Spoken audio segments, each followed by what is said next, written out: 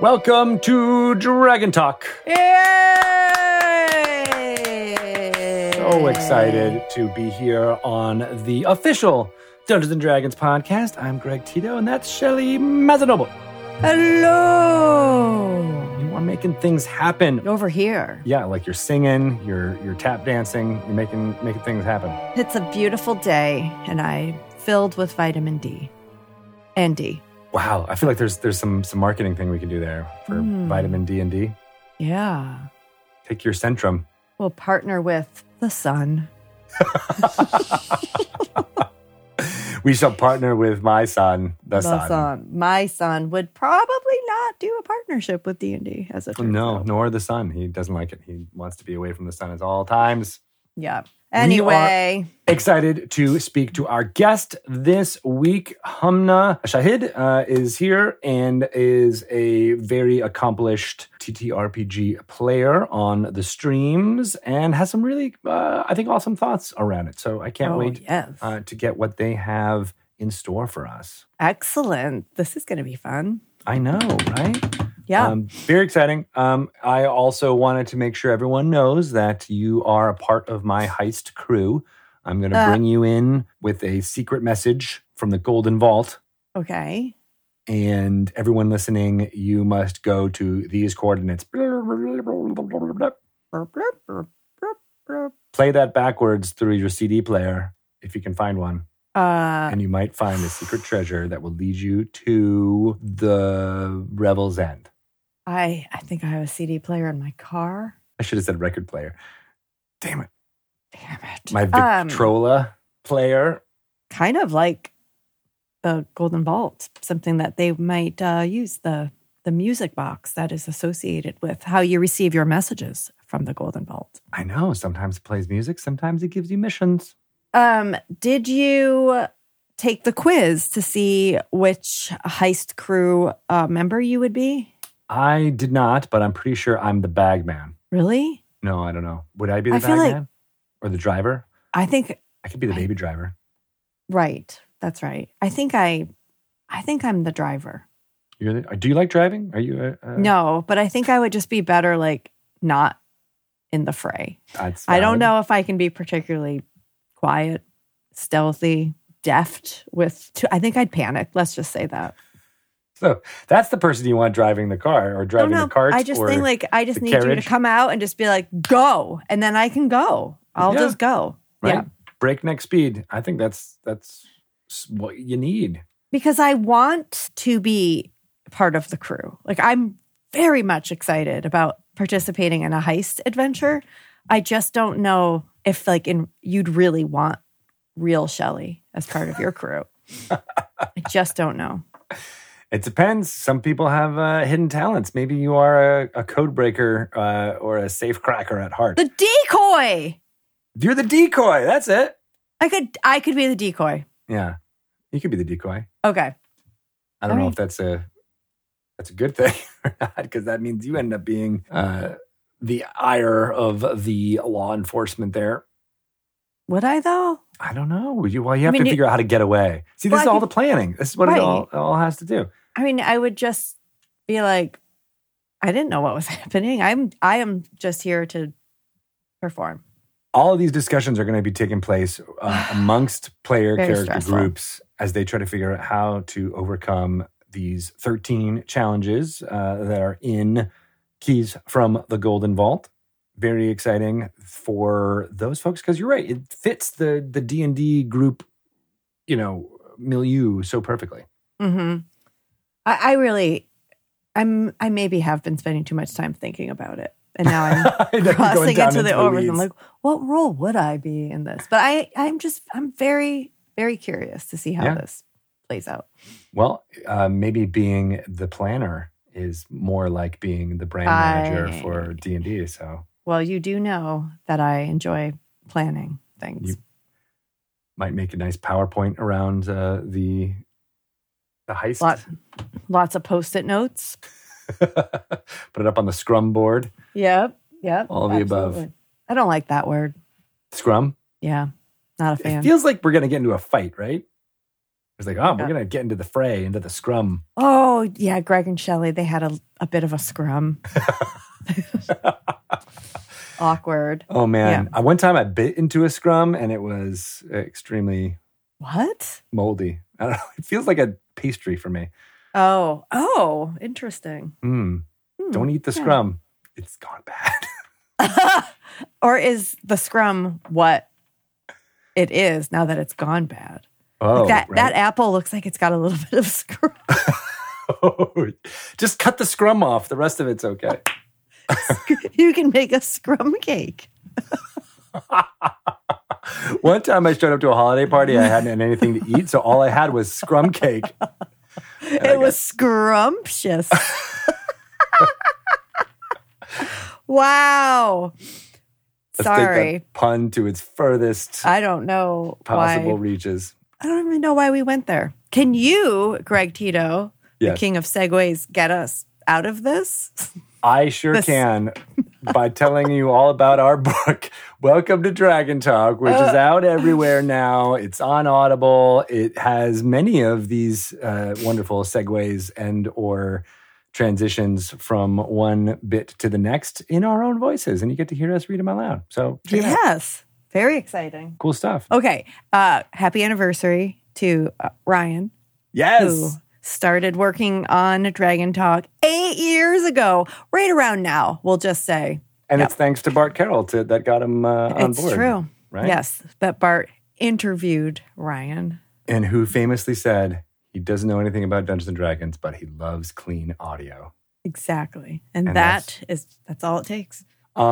So very excited to welcome our guest and get into the conversations about Dungeons & Dragons as an art form, playing it in front of an audience. I think we've talked about that a bunch with a lot of creators, but I think Hamna's got some really great ideas about how to elevate this beyond just a bunch of people on a microphone on a screen. I agree. Why don't we find out? Let's do it. Let's welcome Hamna Shahid to Dragon Talk! Yay! Welcome! Thank you so much for having me. So excited to have you here and chat about all of the things you're doing in the TRPG space. You are a streamer and a player of games and many things. And some of them we've talked to your DMs in the past. Yes. I know Connie has been on this show in the past, and that's been really, really exciting as well for Transplaner. Yeah. So why can you just narrow it down for us, like some of the things that people might be familiar with you from, or where are you being featured these days? Yeah. So I am primarily a tabletop performer. I am also dabbling in producing nowadays as well. And I'm a cast member on a variety of different actual plays right now. So the shows that you can currently find me on include Higher Education over on Vanna's channel, The Second Stranger over with Transplaner RPG, Itaewon by Night, which is over on Bad House RPG, and The Mythic Initiative, which is on VO_Cologne's channels. Those are all long-term sort of campaigns that are currently ongoing. I love that. I love that there's been this huge growth in this type of programming that people can do it for Dungeons & Dragons, of course, but then for so many other tabletop RPGs out there, and I loved that there's the Itaewon by Night. That's is it a vampire based? Yes. One? Yeah, it's a Vampire 5th edition, Vampire the Masquerade actual play. It's an all Asian cast, and we are playing in Itaewon, so in South Korea, and it's been a really, really fun AP to be a part of. We actually just wrapped up our first season and are kind of gearing up to do the second season of the show, which is really exciting. I love that.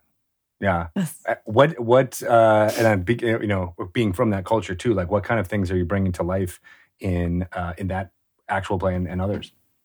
Yeah, so for Itaewon, so I myself am not South Korean, but I am South Asian. And so all of the cast for Itaewon are from different parts of Asia. Our GM, our storyteller for that game is Josephine Kim, who is at Scary Dog Friend on Twitter. And Joe as the GM, has done a fantastic, amazing job in sort of pulling in all of her own knowledge and experiences from her culture into the story. And so it's really, when you watch it and when we play it, like I really do feel sort of like the attention to detail and the care that like Jo is bringing to the show.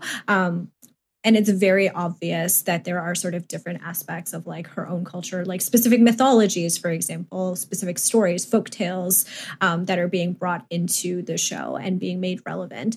And Jo has also encouraged like all of us to sort of like bring in our own experiences as well. And that's been really interesting to sort of like play with and to sort of like see how those kind of cultural influences can like mesh and meld together. And that's been a really fun experience for me personally. I love that. Yeah. What are some examples? Because that's always, I think, listeners of this always love to hear like, things that they can bring into their games as well. Like, so yeah, what are some of the mythology and folklore that, it's being highlighted? Yeah. For Itaewon specifically, one of my favorites is that the whole sort of premise of the show for season 1 was like this murder mystery, right? So this one character has been killed off and our sort of coterie has been brought along to solve the murder and figure out like who did it, what happened, etc. And the whole murder mystery is kind of couched in this story of the only like major clue that we had to start with is that the person, whoever it was that did it, was seen with this like hahotel mask, which is like a very particular mask that is often worn in specific Korean plays that has sort of like this really cool effect of if you look at it from close up versus look at it from far away, there's like different expressions on the face. Cool. And so that's sort of been a really fun, like symbolic thing that Jo has brought into the game.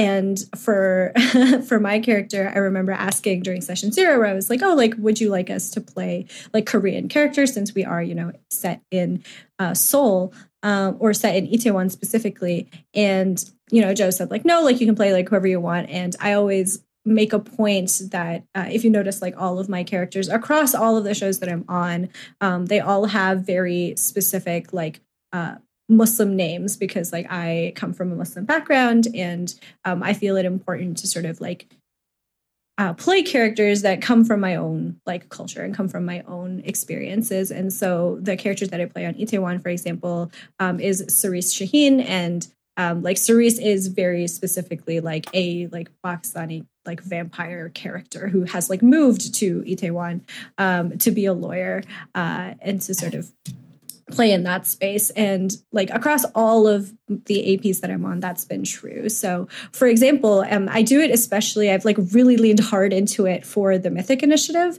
which is a Monster of the Week campaign. And for that game, I play a character named Misfit, who is one of the 5 children of the devil. And that comes from a very particular story. I don't know if it would necessarily be called a folk tale per se. I don't know if that's accurate, but it is from a particular myth amongst like Muslim countries of this story of Iblis, the devil, and his 5 sons. And so there's like this story of like he has 5 children and they all have a different like domain that they're responsible for and things like that. And so Misfit is one of the 5 children from that story. Wow. And his domain in the story is like lies, that he's the devil of lies. And so Misfit, the character that I play, is that. I'm playing like a demon whose domain is lies. And so Misfit is basically just a walking lie detector as well as part of it. Like he can tell when people are lying to him and when they're not, when they're telling the truth. And as part of that, the GM, Chris, has been really great in sort of bringing in Iblis, like the devil, as like a father figure, and then also creating all of the other children as well. So I have 4 siblings in that game who are the other children of the devil. And that's been like part of the drama of the game, is that they all exist as well and have their own motivations. Yeah. So it's been really fun to sort of like bring in like these specific mythologies from like different cultures and different experiences that we have as players. And to sort of like embed them into the narratives that we're telling. I want an entire adventuring party to be the children of the devils. I think Right? that's such a cool hook. I love it. That would be really cool. Somebody should do that. Yeah. I love this idea. I think a lot of times, especially new people, will have a harder time thinking about their character's backstory, or it can be overwhelming to come up with those ideas. But like, really, ideas are everywhere. They're like in the books that you're reading and the shows that you're watching, and like you're saying, some folklore from different cultures. But also, I know that people would want to be sensitive if they are trying to pull in some other cultural references outside of their own. So do you have tips on how best to approach that kind of thing at a table if you were someone who's inspired by other cultures and wanted to maybe use some of that with your character or story? Yeah, I think the first thing that I always would recommend is for people to like start inward before you like start looking outward, because I think that there are so many really, really cool stories and myths in every single culture. And, you know, whatever your specific background is, I guarantee you there's a wealth of stories, of folklore, of mythologies that you can pull from, characters from stories that you can draw from for inspiration. And I think it can be, especially for people of color, you know, when our narratives are not necessarily always being told or are not like given necessarily the same space to be explored, it can be really powerful, I think, to be connecting with those stories and to sort of find that inspiration and to sort of delve into the history of the different cultures that we come from. So I would personally recommend like look inward first before you go outward. But once you've done that and you are sort of looking out into other cultures, especially as a GM where, you know, you might be facilitating a narrative for people from other cultures that you don't necessarily come from, I think that the best thing to do for that is to always defer to other people that actually have lived experience. So, you know, asking other people like, hey, like what are best practices for telling this kind of story, or what are some things to avoid, you know, doing your research, like going out and reading documents, articles, texts, watching videos that like other people have put out about this kind of thing, because there is such a wealth of resources that exist now, thankfully, on the internet. Right. One of the good things about having that is that there is like a lot of people have talked about this kind of thing already, and there's so much that you can draw on and so much that you can pull from. I think when it comes to like doing an actual play, which I think is very different from like a home game, right? When you're doing an actual play, it becomes like an actual show. It becomes a production. And I think there's a greater level of responsibility as storytellers when we are putting out like a show, like a piece of art or something like that. And I think at that point, then I would, you know, start to consider like, do you need a sensitivity consultant? Do you need multiple sensitivity consultants, depending on the content that you're pulling in from? At that point, you know, I would start to get into more of like the professional kind of considerations of like, if you have budget for it, like maybe it would be worth bringing in somebody who like does this for a living and would be able to sort of help you navigate what is appropriate and what is not appropriate in handling content from cultures that are not your own. Yeah. And above all, listening, right? That's I think an important aspect there is that, you know, have these input from other people and take the notes. Yeah. Don't just have them say it and then not do anything about it. Obviously, implementing the advice that you're being given. Yeah, right. I think I've encountered some people be like, well, I had someone and I just ignored what they said because it wasn't my story or wasn't where I wanted to go. And you're like, well, that defeats the purpose. Exactly. As well as like, it's just not a good dungeon master way to be, right? You want to listen and, you know, making sure everyone at the table is comfortable and excited about the story that you're telling.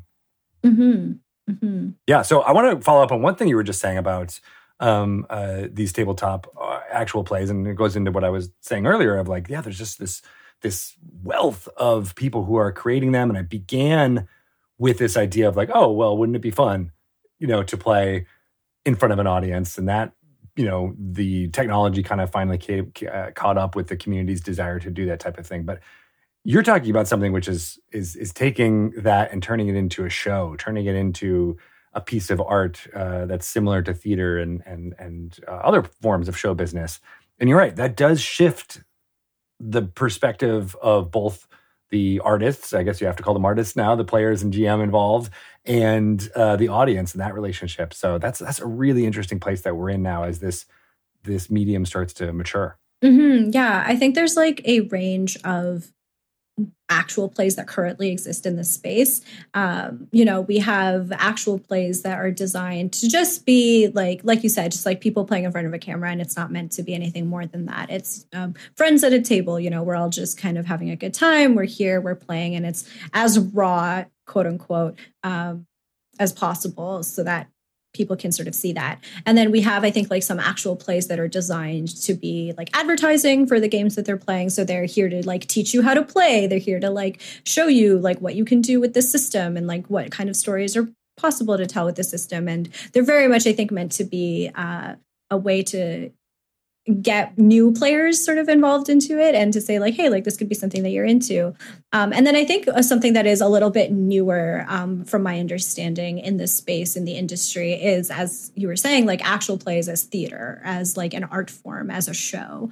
And that is, I think, something that we as performers, as creators are still experimenting with, which is really exciting, I think, really, because it's such a new way of doing storytelling. It's such a new medium that there's a lot of possibilities that we haven't explored yet. And I think that there's so much fertile ground, so much like rich possibilities within that. And I'm genuinely really excited to see every time a new actual play comes out, like, cool, okay, like what's the new thing that people are doing with this one? Like, what is the way in which they are kind of experimenting with this and kind of like taking the things that we like from each actual play and then like putting them together into like a Frankenstein of a new actual play in the future.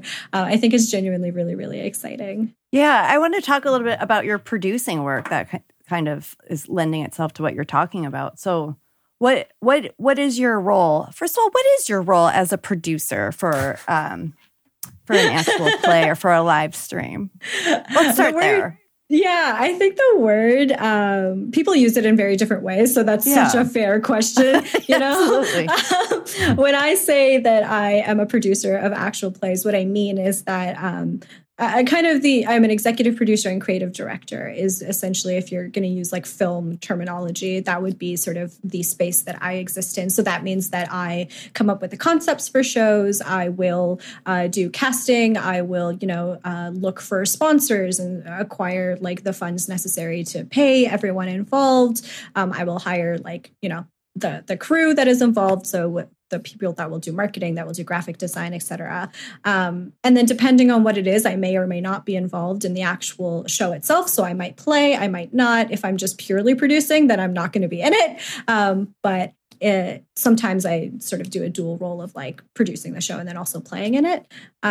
So it's kind of like project managing everything and kind of like getting the ball rolling, organizing everything. Producer is such a catch-all term. But I've used it when I'm trying to describe it to other people. It's just like, you're the driving force. You're the person who is making the thing. And that can be different for each project. And it is different for each project. But it really is like, okay, who's the person who, if they weren't pushing, this rock would roll back down the hill? Yeah. And I mean, there's oftentimes multiple producers that are involved in a project as well. So one that I'm actually working on right now that I'm super, super excited about, that at the time of this episode being released, we will have announced. So I will talk about it. In the future. I love it. We're time traveling. Yeah, let's go into the future. I am producing a role-sponsored one-shot with Josephine Kim with Scary Dog Friend. And so for that, Joe and I are working very closely to make that into a reality. And it's a project called Guriya, which is a Urdu/Hindi term for doll. And it is the ethos of that one shot of that show is very much that it is meant to be an experiment. It is meant to be a just playing around with actual plays and what are the possibilities of actual plays, specifically with regards to the visual aspect of it. Because right now, I've been in a lot of conversations with performers and viewers in the actual play space. And I think the general sort of main consensus is that actual plays are something that you like listen to, but aren't necessarily something you watch. Like there's not a whole lot that you lose from not watching the actual play. Oftentimes you can kind of just like put it on a second screen. It can be background while you do like other stuff and you can listen to it. Which is great, but that really means that even when we have visual components to actual plays, that they're basically functioning like podcasts, right? Where it's just the audio component that's important. And it makes me wonder, like, well, how can we play with the visuals? Because we have visuals. So how can we play around with that and make it so that watching an actual play is actually part of the experience, that there is something that is lost as part of the narrative, as part of the storytelling, if you're not watching it and you're just listening to it. I kind of liken it to like a movie, right? Where it's like you could listen to a movie, but by not watching it, there's visual metaphors, there's like visual storytelling, there's something that is being lost through that process. And so how can we maybe port some of that, some of those principles into actual plays? Like, is that something that we can do? And so Good Yeah as a project is kind of experimenting with that, is kind of looking at like, okay, how can we make the overlays and like the different ways in which we are visually presenting this show actually important or actually compelling in some way. Oh, that's fascinating. Like if there was some type of storytelling element that was happening based on what was said, I'm just spitballing here, but like if there were eyes that glowed red when someone was lying or something like that, right? Or like, or when the GM was telling something that was supposed to be true or something like that. But there's so many fun ways that you can play with that. Now, also, you mentioned the doll. What if there was a creepy doll in the background?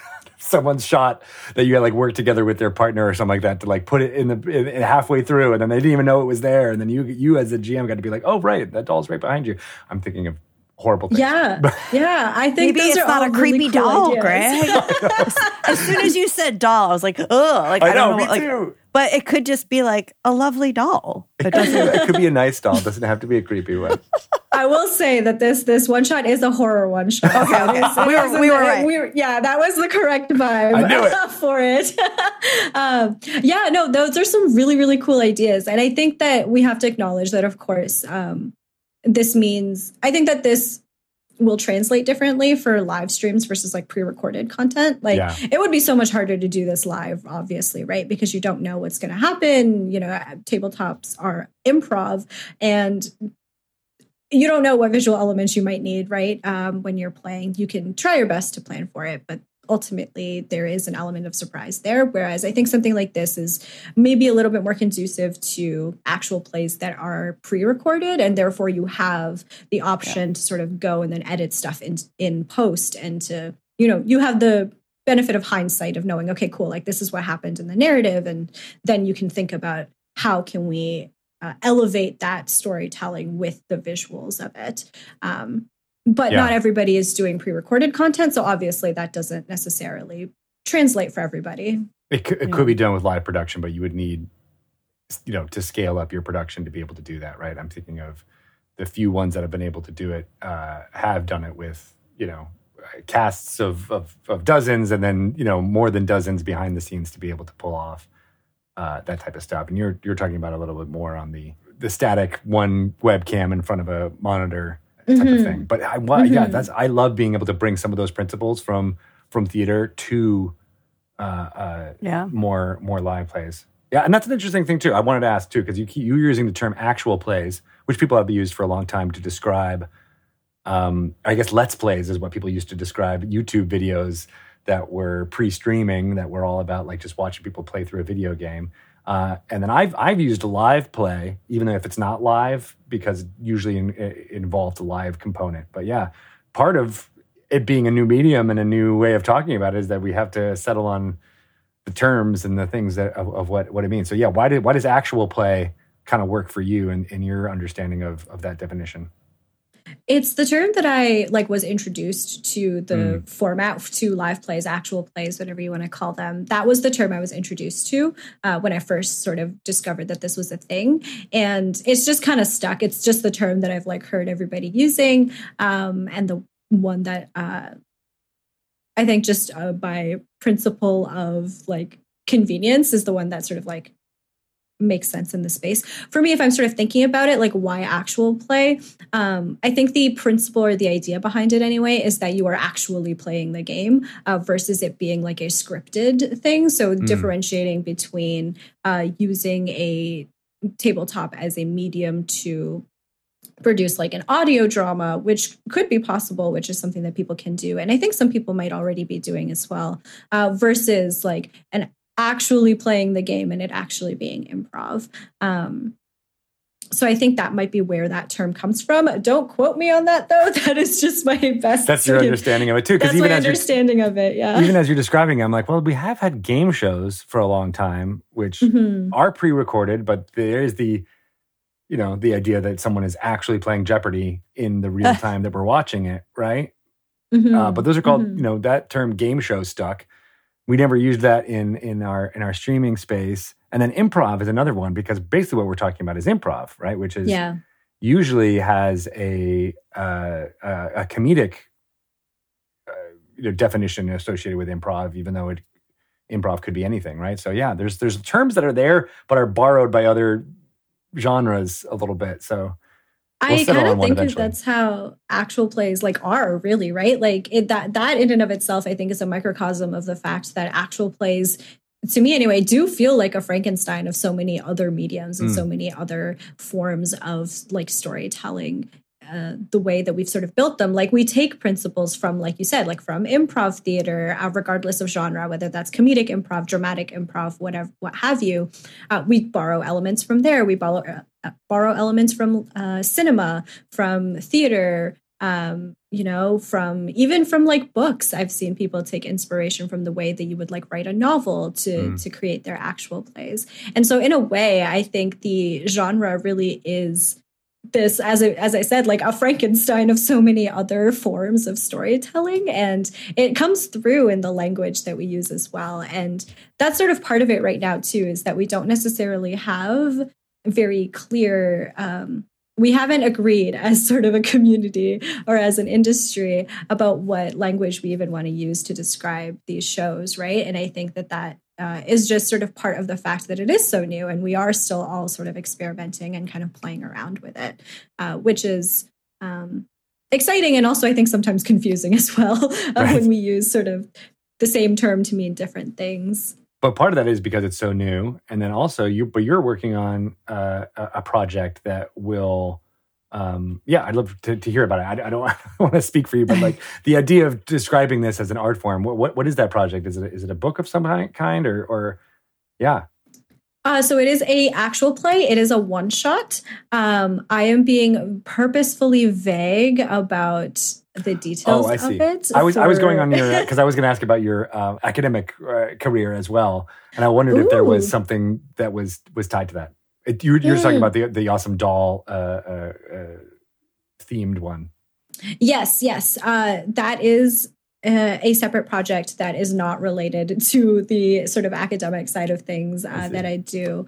But on sort of the academic side of things, I have been working on and kind of am ongoing working on you can call it a research study. I'm working on an article basically that is looking at the possibility of using tabletop games, regardless of whether they're shows or not. So even home games count in this case, using tabletop games as a way to allow people to practice using what I call and what activists call the radical imagination.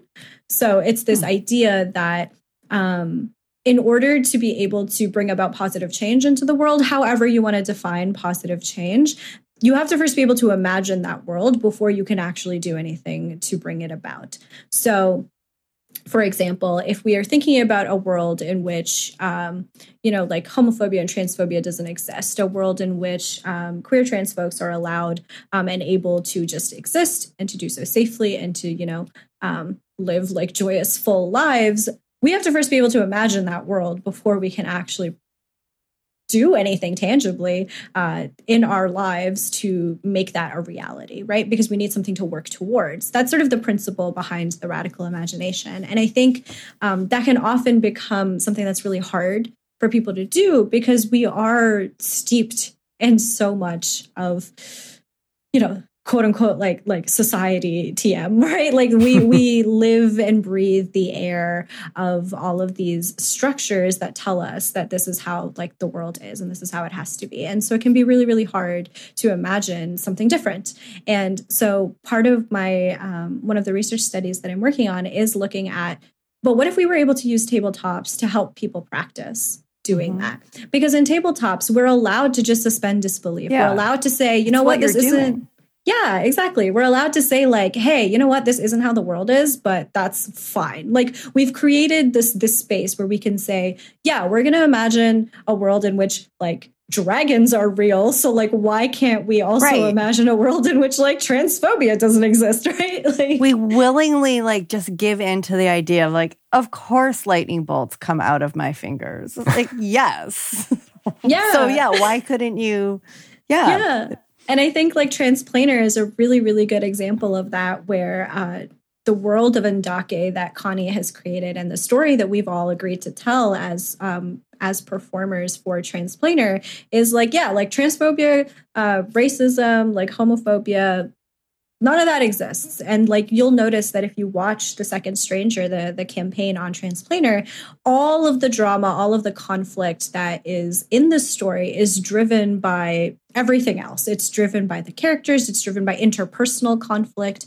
It's driven by the fact that there's an apocalypse happening. Like it's driven by magical forces. It's driven by all of these other things, and none of the conflict, none of the drama comes from any sort of bigotry at all. Like none of the characters experience like people being discriminatory towards them for any reason. And I think that is something that we have actively chosen to do as like part of the cast. And that was very important to Connie when world building as well. And I think it just shows that like, yeah, like we can still have like we can still have a good narrative that doesn't utilize these things. Because I think sometimes that's becomes the counter argument is like, oh, but like, how can I have conflict if like there isn't a system to fight against? And it's like, well, this is asking us, okay, but like, let's get creative with it. Like, what are sources of conflict that aren't that? Like, what are ways in which we can tell those stories? And so it forces us to be a little bit more creative, I think,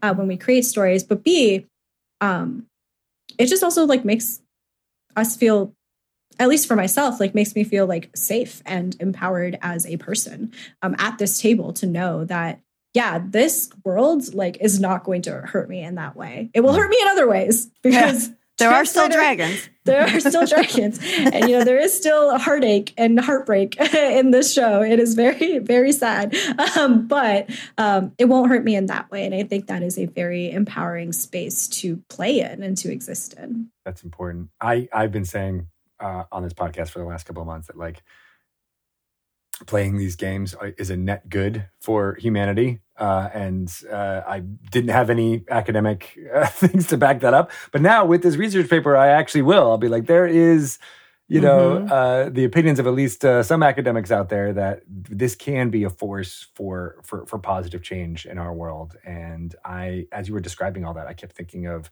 how many times everybody's experienced this, where you're younger and more excited about changing the world and making it a better place. And some older person says, well, that's just not how the way the world works. Right. And you're like, but why not? And this is the perfect way to show like there is the possibility for positive change. And that's, history's actually shown that. It's actually, been able to improve somewhat people's lives by having this dream and this vision. Yeah. And I think like the more that we practice doing that, the more that we practice, even if it's in a game, even if it's in a tabletop, the more that we practice asking ourselves, like, what if this thing we took for granted wasn't real? Like, what are the alternatives? Like, what are some other ways that we could do things?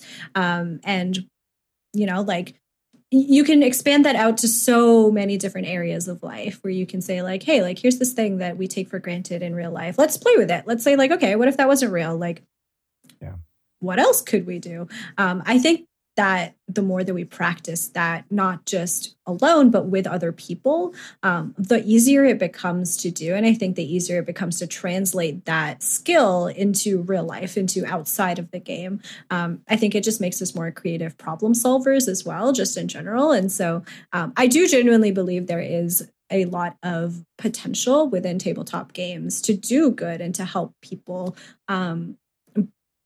bring about positive change in real life, which to someone who maybe doesn't play, tabletops, like might sound silly where they're like, oh, but you're just like sitting around a table, like pretending to be these like other characters.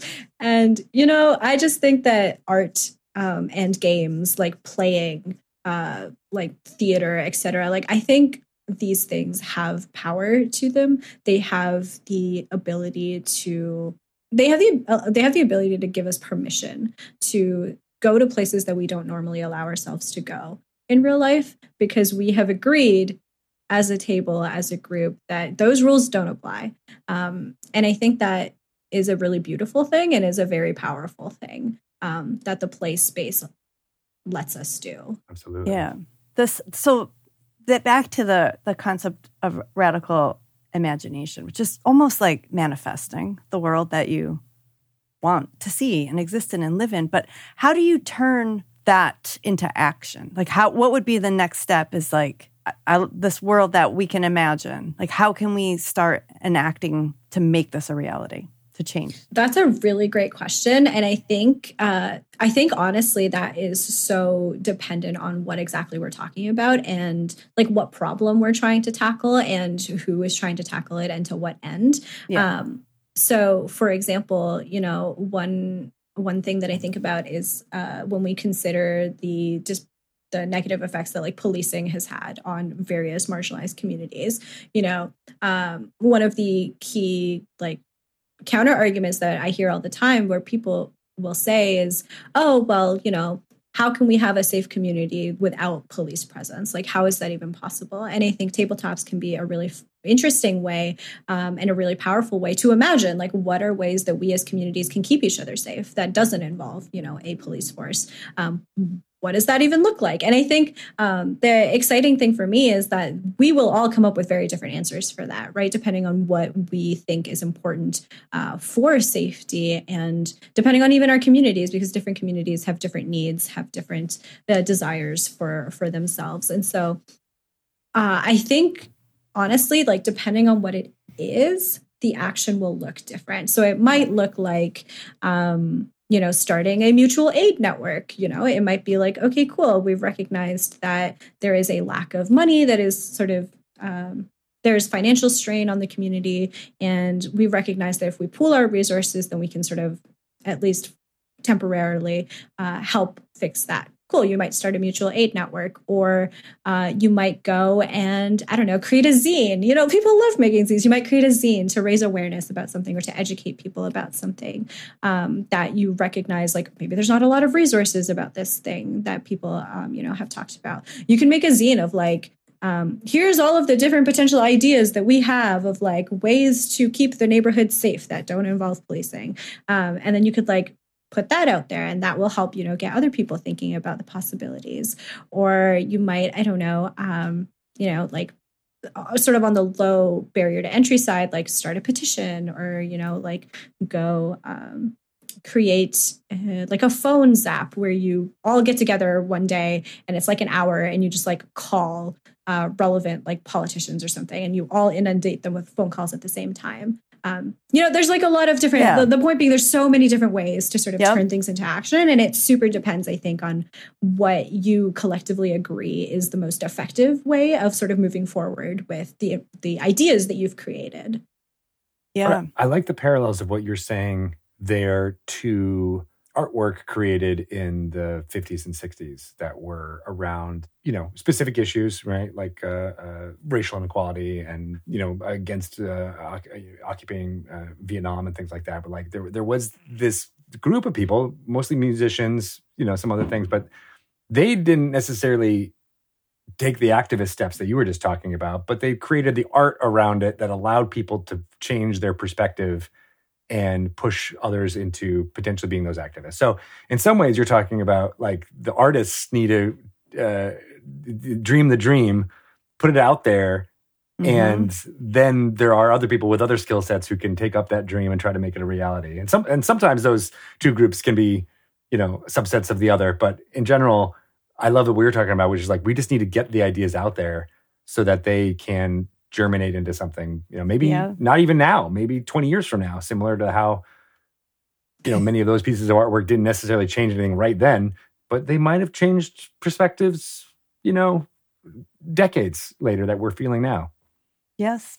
I love the idea of like a D&D game as the new PowerPoint. Like I could show you on my slides, but you know what? No. Let's get in this world. Let's experience this world. Let's immerse ourselves in it. And you can really see what it's all about. No more PowerPoints for me. I'm done. All my presentations are now going to be... Every meeting is going to be a game. It's funny that you say that though, because no joke, that is sort of my goal with the end of this research study is to create a functionally a workshop, which is really just a one shot. That allows people to do that, to do what you described, Shelley, of let's immerse ourselves in this world. Let's actually play with these principles and see what that feels like and see what ideas come out. That is the goal at the end of the day. I can see this research. As you're talking about it, I'm like, yes, this is the new way to think about it. The virtual reality. I have a friend, this is just a quick random story, but I had a friend who we as a group, we were getting into board games recently. And she is an activist as well. And she was like, I kickstarted this board game that's all about social change and how to get those ideas across. We played it. And unfortunately, it's just not a very compelling board game. It's a very good teaching tool. I feel like, this allowed some empathy to get in.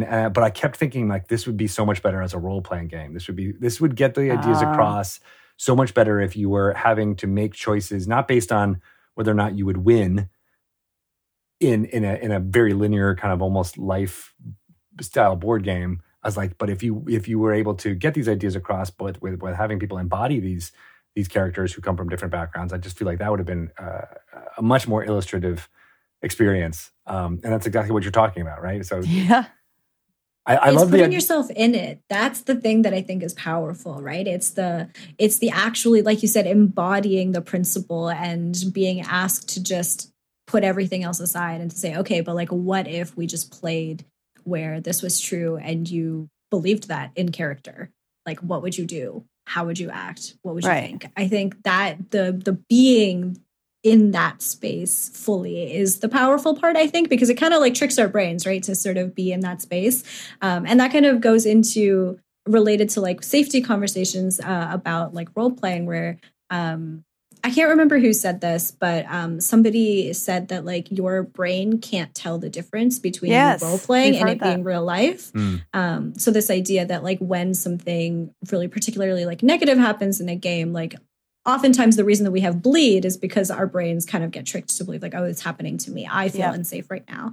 Even if, you are fine. And that's why we have safety tools, decompression, et cetera, to help sort of mitigate the negative effects of, playing out things that are very difficult. But I think we can use that on the flip side as well of okay, let's put ourselves into spaces where we are hopeful about the future. We are hopeful about change. We are hopeful about all of these possibilities, and our brains can't tell the difference.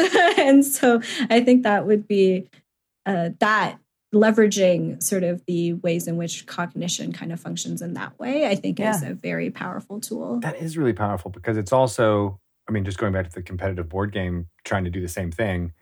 Monopoly was created as a way to lampoon and poke fun at landlords and how terrible they are.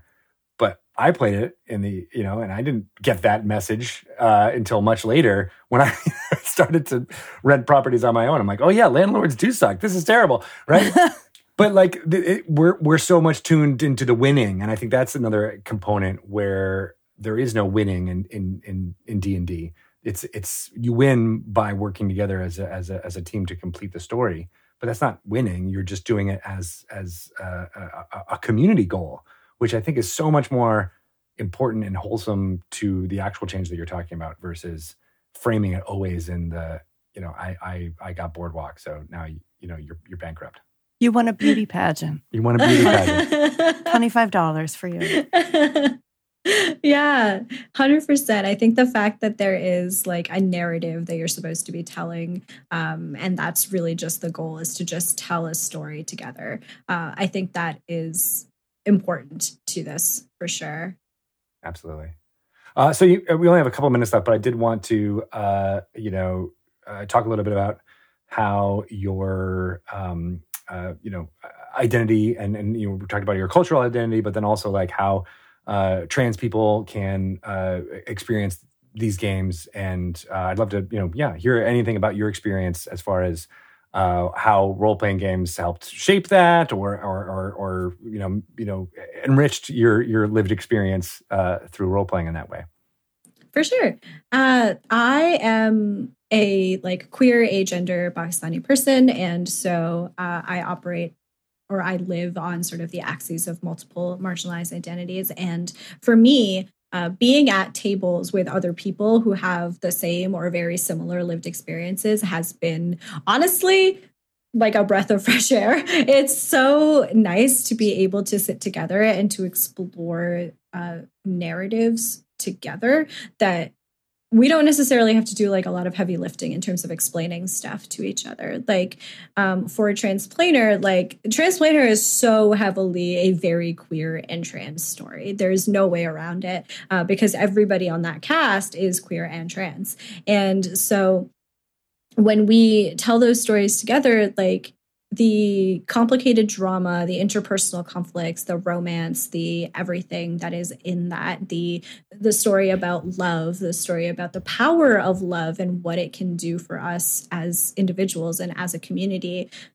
Inherently, the way in which we tell that story is informed by our identities as queer trans people. And for me personally, my character on Transplanar, Jaron Kader, is an exploration of that, is an exploration of what does it mean to love somebody so deeply that you end up hurting the people that you love because you are so focused on this idea of helping them, of loving them, of keeping them safe, that you're unable to see sort of all of the other factors of it. And how do you get lost in that? And then what is the redemptive factor in that? How do you fall from grace in that way? And then how do you allow the people that you've hurt to love you in such a way as to redeem you, to do better by them? And I don't think that I could have explored that story with any other table. I really do think that needed to be at that particular table in that particular space to be able to really tell that story. And for me, just being in these spaces with other people that really understand my lived experiences not only allows me to, I think, go places in, tabletop games that I wouldn't necessarily otherwise feel comfortable going to, but it also just helps me feel seen, right? When other people are telling stories or making decisions in character or, that I am not involved with, but are informed by very similar experiences that we have, I feel very seen by that. And there's a sense of camaraderie in that. And I don't think that that kind of experience is just describable. I don't know how to describe sort of the very comforting, breath of fresh air, relief feeling that I get from being in that space with other people. It really, really is priceless. And I know that I know that people sometimes joke about sort of the low-hanging fruit of representation, but I really do think that there is something special about seeing yourself represented in a story, in a character, especially if that is not something that you have experienced before or have not experienced very often before. It is a very powerful experience to be the thing that I go through, other people also go through it. And other people also have similar feelings and similar thoughts. And just to know that you're part of a community really is so absolutely amazing.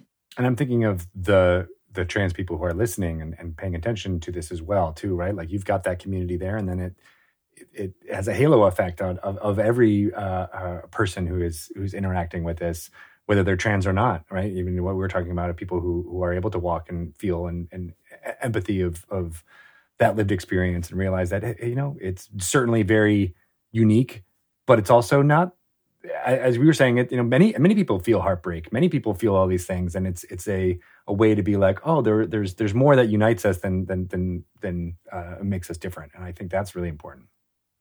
Mm-hmm. Yeah. Mm-hmm.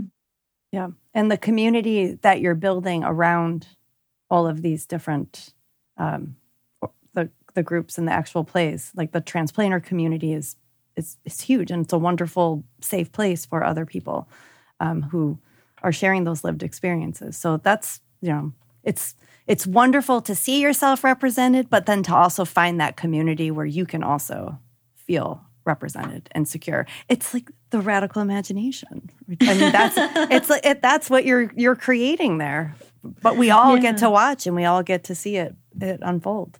Yeah, I've been very lucky to get to have met and watch and work with and befriend so many wonderful, wonderful creators and performers in the tabletop industry. Honestly, a lot of them are like some of my absolute closest friends now. And I do not think that I would be in the place that I am, like in a very positive way. I don't think I would be in the place that I am had I not met a lot of these people. And so I really do have tabletop role-playing games, but specifically the actual play industry to thank for that. And as many problems as there exist in the industry, as they do with all industries, I think that there is still the optimistic side of me anyway likes to focus on the fact that there is a very rich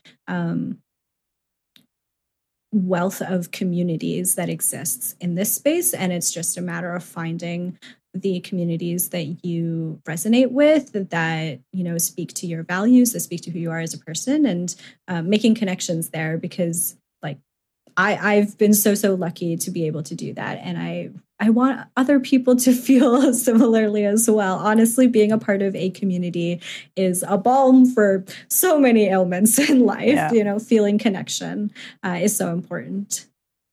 Definitely. Well, it sounds like the work you're doing is going to make that possible for more people. So we are lucky to have you.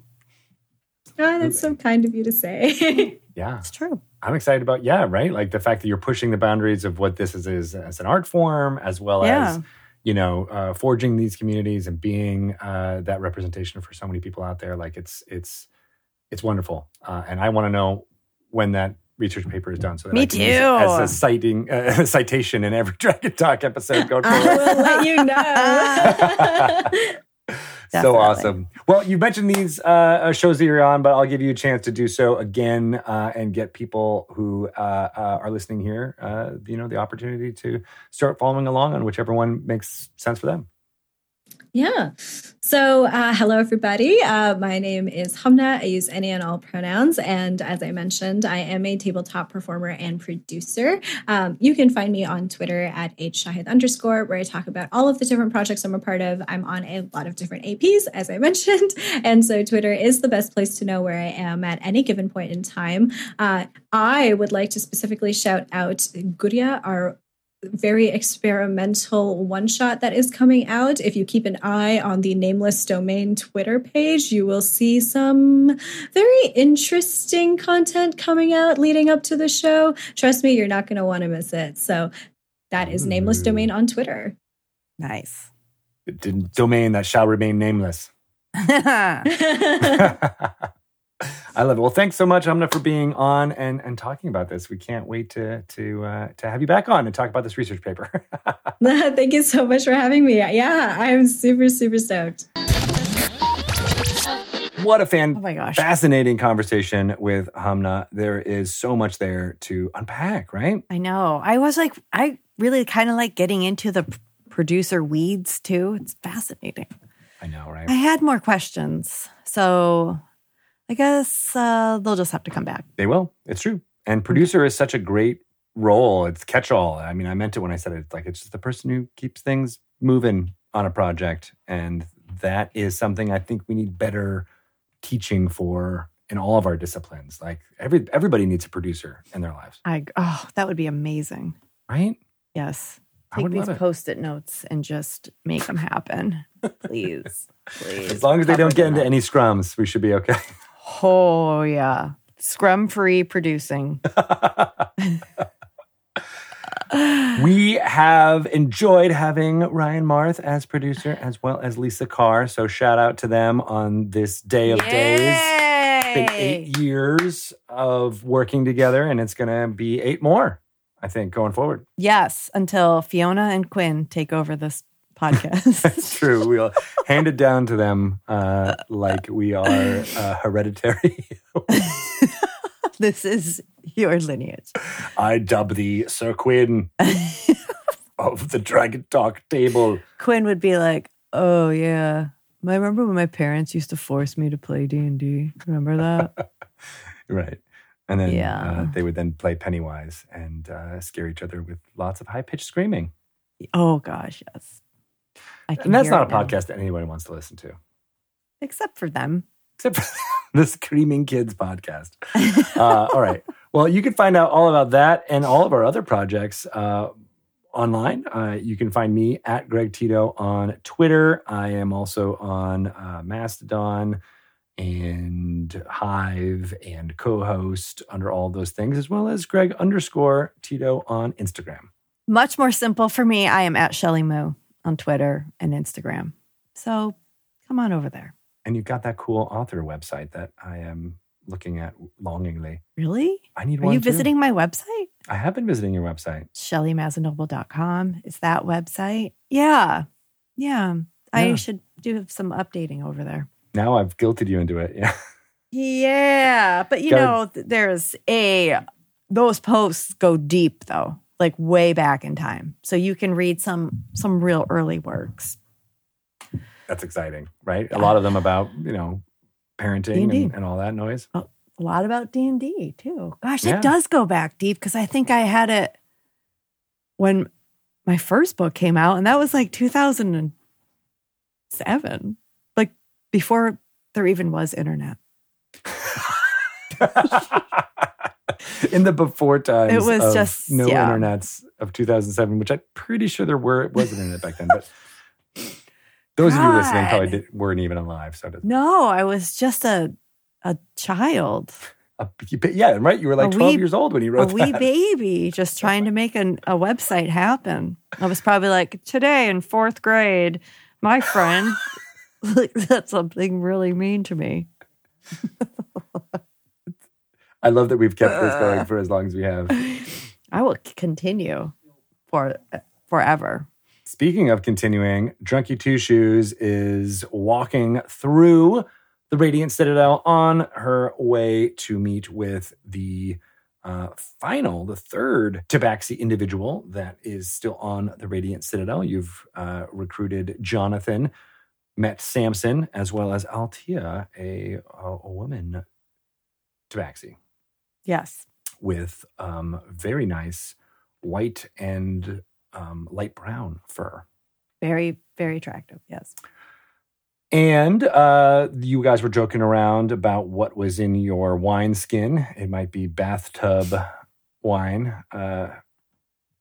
And you had quite a bit of a long walk because Altia knows of a older Tabaxi woman who kind of lives by herself. And she's taking you to the hut that she found one day. She's explaining this to you. She's like, yeah, I was walking around the city one day and I saw this old woman who was just sweeping her stoop with a makeshift broom that looked like it was made out of some type of fur, very hastily bound to a stick. It was very homemade looking of this tool. And as I looked at this woman, I realized that she was like me. She was a Tabaxi. And we're going to find her. Yeah, I'm going by. I think she's still at that hut. I hope she is anyway. Did you talk to her? She was very rude. She didn't want to engage with me. She just and grunted at me when I tried to say hi and be friendly. It's very different than you, who have been quite so open and wanting to speak with me and stroking my paw as we've been walking all this time. It's very different from you. Well, I appreciate that. She's obviously not a fan of the hooch like I am, if you know what I mean. I think we can loosen her up a little. Some of my bathtub gin. Maybe. Who knows? Maybe that's why she was disgruntled that day. But I never went back. Hopefully she's still around. That was a few years ago. Okay. Well, I'm excited. So you make your way through the city further. There is a general hubbub of commerce and things that are going on. But then you eventually turn a corner and get to a more residential street that goes to the west of the Auroral Diamond. And she makes another turn, and then it seems like you're in an alleyway, and the stars and twisting nether that is on the outside of this citadel is right in front of you. It's actually really disconcerting. And even Jonathan says, like, what? I'm not near the edge very often. Yeah, this is weird.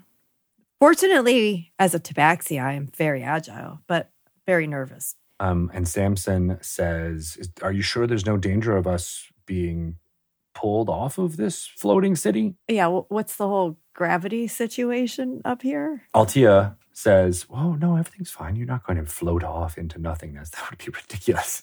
Do people fall off of this thing, though? Every once in a while, there is a tragic accident with a child or someone who gets too close to the edge. It's awful. But from birth, everyone on this citadel is taught not to get as close to the edges. You know, that's why it's usually the domiciles that are this close are not inhabited. Most of the people try to live closer to the Auroral Diamond. Yeah, I don't like this. I maybe had slightly more to drink at lunch than I should have. I didn't know I was going to be tightrope walking on a crystal. You're not. I mean, you guys are on a street. It's not. You're getting closer to it now. It's like the backyards of some of these places might actually get to that edge, but there are no parks or things like that where, hey, a stray ball might fall into it. That would be crazy, says Jonathan. It's kind of freaking drunky out, though. That is understood. A lot has changed in your world perspective over the last few days. Yeah. So you make it to this hut, and you see it is a small, maybe 15 feet by 15 feet thatched hut with a roof made of reeds and grass woven together. And the materials of the walls appear to be some type of wood, but there's lots of scratch marks all around them.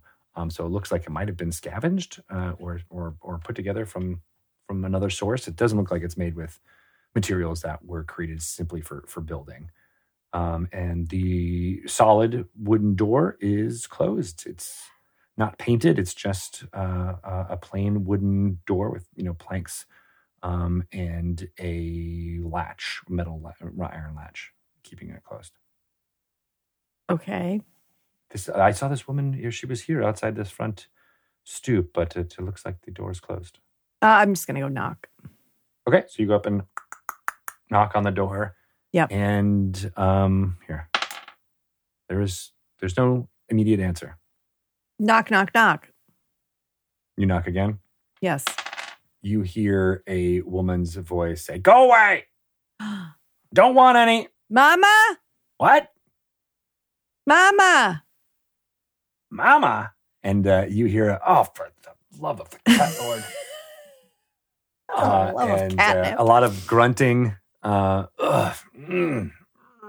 hearing all this coming from the door. The latch very reluctantly opens, and the door, just a few inches, you see eyes with a face of a tabaxi. Almost all the fur is white, with a few flakes of gray hair, blackish hairs. What do you want? Mama.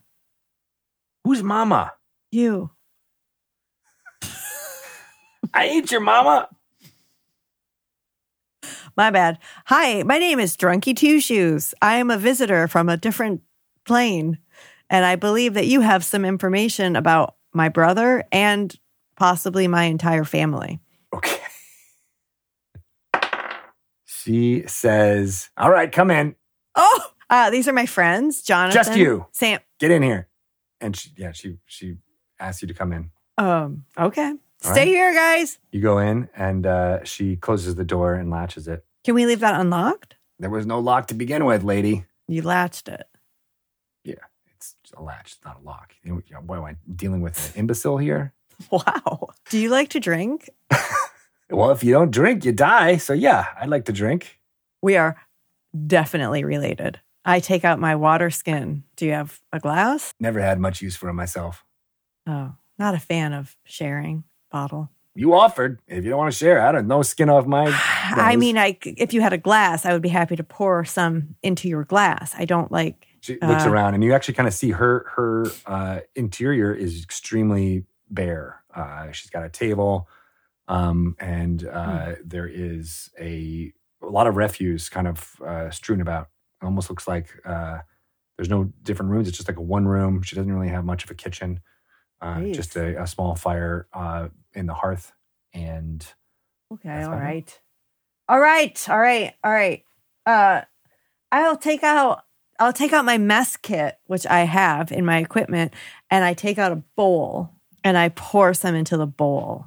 And I actually will give her the water skin that has more in it. And I will just drink out of this shallow little bowl, like the kitty cat that I am. okay, she takes the wineskin and sniffs it.